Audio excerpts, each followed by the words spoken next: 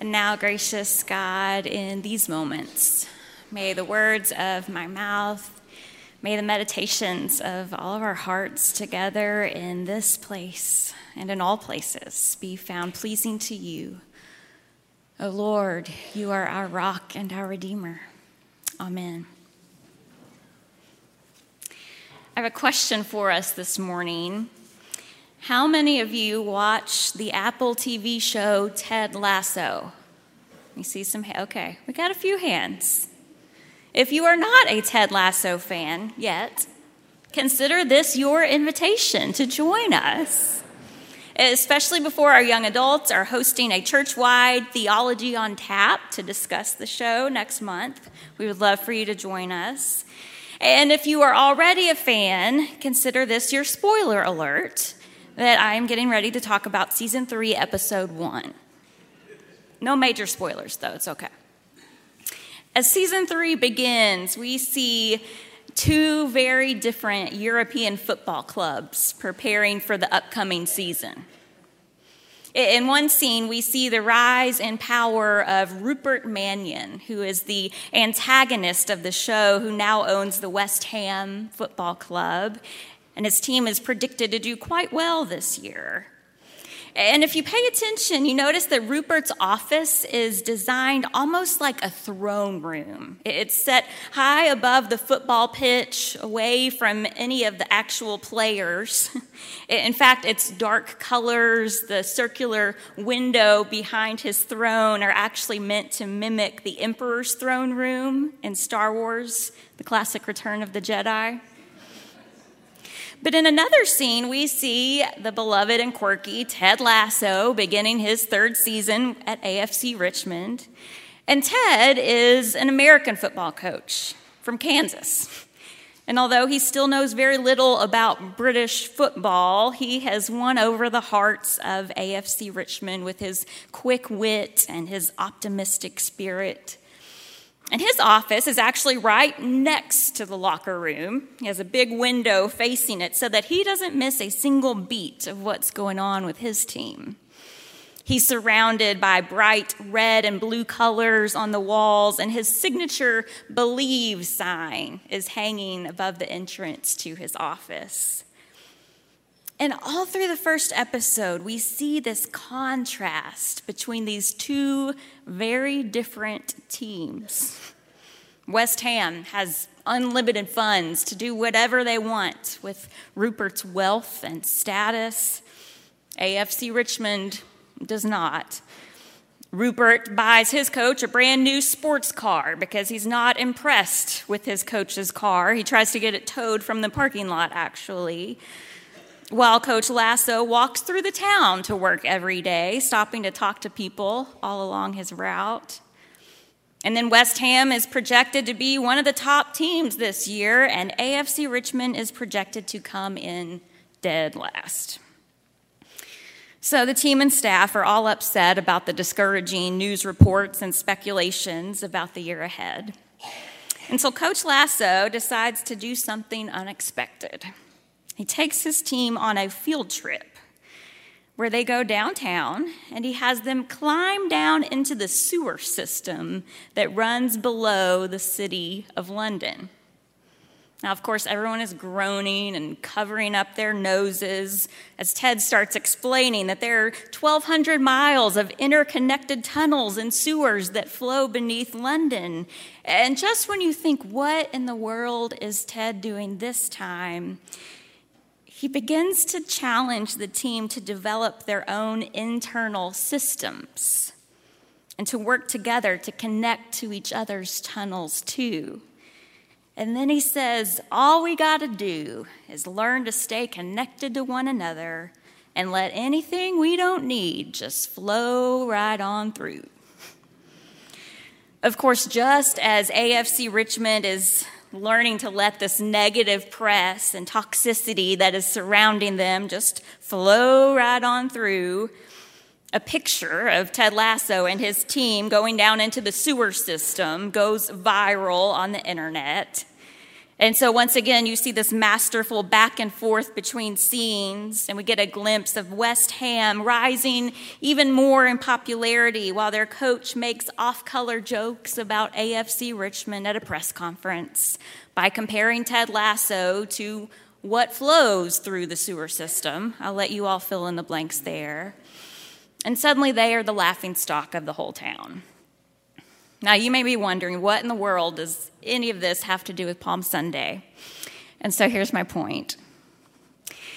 In this episode of Ted Lasso, I think we see two very different approaches to power.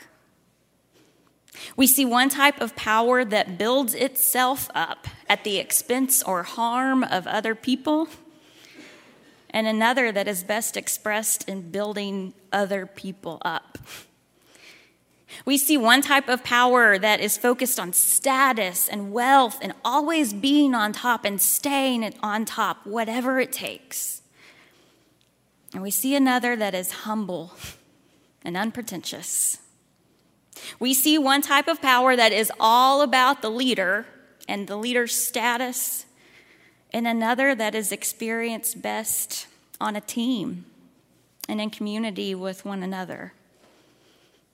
And I think it is this same dichotomy between two types of power that we see within the city of Jerusalem as Jesus marches in on Palm Sunday. Jesus enters from the east, but notice that his processional is made up largely of everyday people. People like you and me who have begun following Jesus of Galilee as he rides into town on a donkey. And the people surrounding him and following him wave these palm branches in the air, shouting out, "Hosanna," which means save us, we pray. Save us because we need a different type of leader. Save us because we can't keep going like this much longer. They lay down their cloaks, they raise their hands up in the air because they recognize that there is something different about this Jesus man. And they ask, could he be the one to finally liberate us? But Bible scholar Marcus Borg reminds us that there is actually another processional that is likely happening around this same time as the Roman governor, Pontius Pilate, also rides into town, into Jerusalem. Pilate would have entered the city from Caesarea in the west. He would have ridden in not on a donkey, but on a war horse, and followed not by ordinary townspeople, but by hundreds of decorated soldiers and cavalry. And so all at once on Palm Sunday, we see these two very different sorts of power coming to play. Jesus comes to liberate and to save, and Pontius Pilate comes to maintain law and order during the Jewish observance of Passover. As Marcus Borg puts it, Jesus' procession proclaims the kingdom of God, while Pilate's proclaims the power of the empire, thereby embodying the central conflict of the week, which leads to Jesus' crucifixion. But there's something else we see happen at Jesus' processional that we don't see happen around Pilate as he enters into the city. It's this community of people that wells up and begins to follow him, who lay down their cloaks, who wave their palm branches, because they realize that Pilate's power is all about the empire, but the power that Jesus brings isn't about himself or his status. It's about the people he has come to save. Another Bible scholar, Veronice Miles, says that the communal emphasis of Palm Sunday is unmistakable. It reveals the uncommon courage of common folk who have experienced a presence that is so powerful, a message that is so compelling, and a love so complete that they are willing to transgress the boundaries of religious and civil acceptability to make the journey with Jesus to Jerusalem. You see, many of them would have lived in villages and towns outside of Jerusalem. Some would have traveled from as far away as Jericho, and they sorely need the life-saving sustenance that Jesus so freely gives. His ministry has captured their imagination and nourished their souls in such a way But then this moment, there is a turn, because Jesus' voice here gives way to the voice of this community, this unremarkable company of friends and strangers who announce with unambiguous resolve that Jesus is the one for whom they have been waiting. Maybe Jesus knows that peace and justice become possible when common folks with uncommon courage oppose exclusionary practices and policies and together stand with the one who comes in the name of the Lord. I was so proud of our youth who spoke with uncommon courage this week at the state capitol, at a rally for our trans students. Several of them spoke with the Associated Press with such confidence and conviction about the experiences of trans youth today. And I was so proud of our church. Over 50 of you made this journey to Frankfurt on Wednesday to stand together in support of our LGBTQ students. There's no other church that even had a group close to that size doing anything like that. No, we didn't wave palm branches, but we waved signs and banners, rainbow flags, trans flags, proclaiming the good news of God's kingdom that is for all people. Because Jesus' voice gives way to that of community, of ordinary people standing with uncommon courage against exclusionary practices and policies as we follow the one who comes in the name of the Lord. That is what Palm Sunday brings about in us, church. If you study different leadership theories, they tell you to watch how leaders use their power. They ask you to pay attention for when leaders hoard their power and keep it to themselves, or when they're willing to let it go and share it with other people. For instance, there are some leaders who use their power to command, to dictate, to coerce, and to dominate others. We call this using power over others. But then there are leaders who use their power to empower other people, to share, to inspire, to challenge, to motivate. They call this using power with others. And I wonder if a good question for us to consider this Holy Week is, how are we using the power that we have been entrusted? And are we using it in the ways of Jesus? Some of you know that our friend Fred Bogert, who directs Friday Church, loves being out on the water. Put him in a kayak, a sailboat, any kind of water vehicle, and he is in his happy place. And so I was talking to Fred this week about some of the rules of the water, because I was so curious, how do you know who has the right of way when you're all out there together, especially when there are no painted lines, there are no stoplights, no road signs indicating who goes first? How do you know what to do? And he said, oh, that's easy. The slower boats, like the sailboat, almost always have the right of way. And I thought that was so interesting. But he explained how the sailboat is at the mercy of the wind and dependent on that for its movement. But speedboats, motorboats, those kinds of boats have more power to help control their movement. And so they are always supposed to be on the lookout for the slower moving boats that do not. And I said, so are you saying to me that it is the responsibility of a boat with more power to be mindful of those with less? And without hesitation, he said, oh, 100%. If you're a mariner, you know this, and you are supposed to abide by this. It's like what we read in the Spider-Man comic series, when someone says to Spider-Man in his early years of coming to discover his own power, that with great power comes great responsibility. And so those in power are always supposed to be mindful of the sailboats, of those with less power. Like many of you, I've been so angry this week.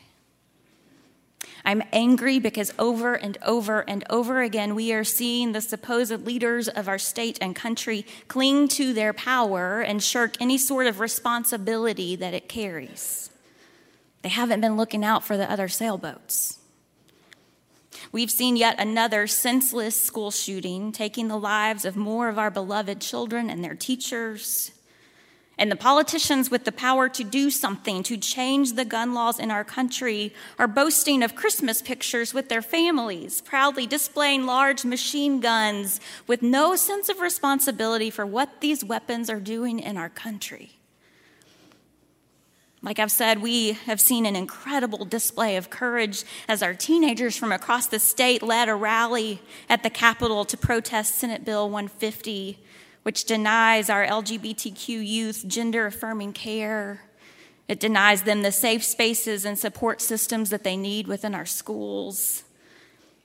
And so many of those with power to support these youth just walked on by that day with their heads bowed, not even looking over at the group, not even stopping for a moment to listen to what these teenagers actually had to say. And as soon as the school buses pulled out of the parking lot, by the time we got back to church in Louisville, those with power so quickly and so easily voted to pass the bill that will harm the very young people that they are entrusted to serve. And then we can't forget about the 86-page report from the Department of Justice, released just a few weeks ago on the Louisville Metro Police Department. It highlights how so many of those who have been entrusted with the power to protect and to serve our city have instead abused that power time and time again in ways that have harmed the Black community and other marginalized groups in our city. Matthew tells us that the city was in turmoil when Jesus came into Jerusalem. And that sounds like about where we are too. I'm in turmoil over people who choose to hoard power instead of helping people. I'm in turmoil over people putting the second commandment over the second commandment to love your neighbor.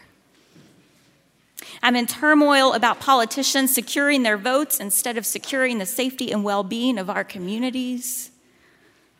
I'm in turmoil over our leaders choosing what's best for themselves and instead of even stopping to think about anyone else whose life experience looks differently than their own.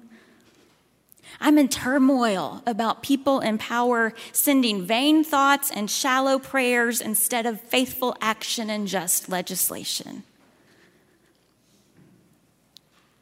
I'm in turmoil.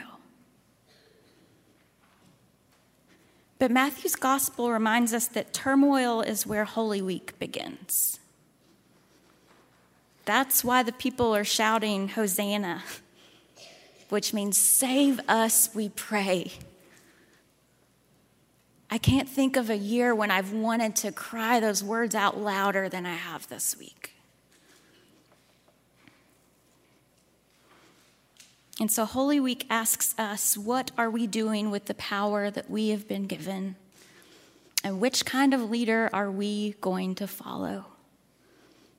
Because while the empire chooses to march into town boasting of power and prestige, Holy Week invites us to shout, Hosanna, save us, and to follow Jesus along a different road, to lean into a different kind of power, as we read about in Philippians. Holy Week encourages us to be in the same mind of that which was in Christ Jesus, who, though he was in the very form of God, did not regard equality with God as something to be grasped, but emptied himself, taking the form of a servant, being born in human likeness, and being found in human form, he humbled himself and became obedient to the point of death, even death on a cross. Therefore, God exalted him to the highest name and gave him the name that is above every name, so that at the name of Jesus, every knee should bow in heaven and on earth and under earth, and every tongue confess that Jesus Christ is Lord, to the glory of God. Friends, this is the Jesus that we follow. He doesn't ride into town on a symbol of power and prestige, but in humility and love. And he exhibits not a power over, but a power with, and a power that is shared with all God's people. As Jimi Hendrix once put it, when the power of love overcomes the love of power, then the world will know peace. And so when everything is in turmoil, may we be people who follow in this way of love, no matter where the road may lead. Amen.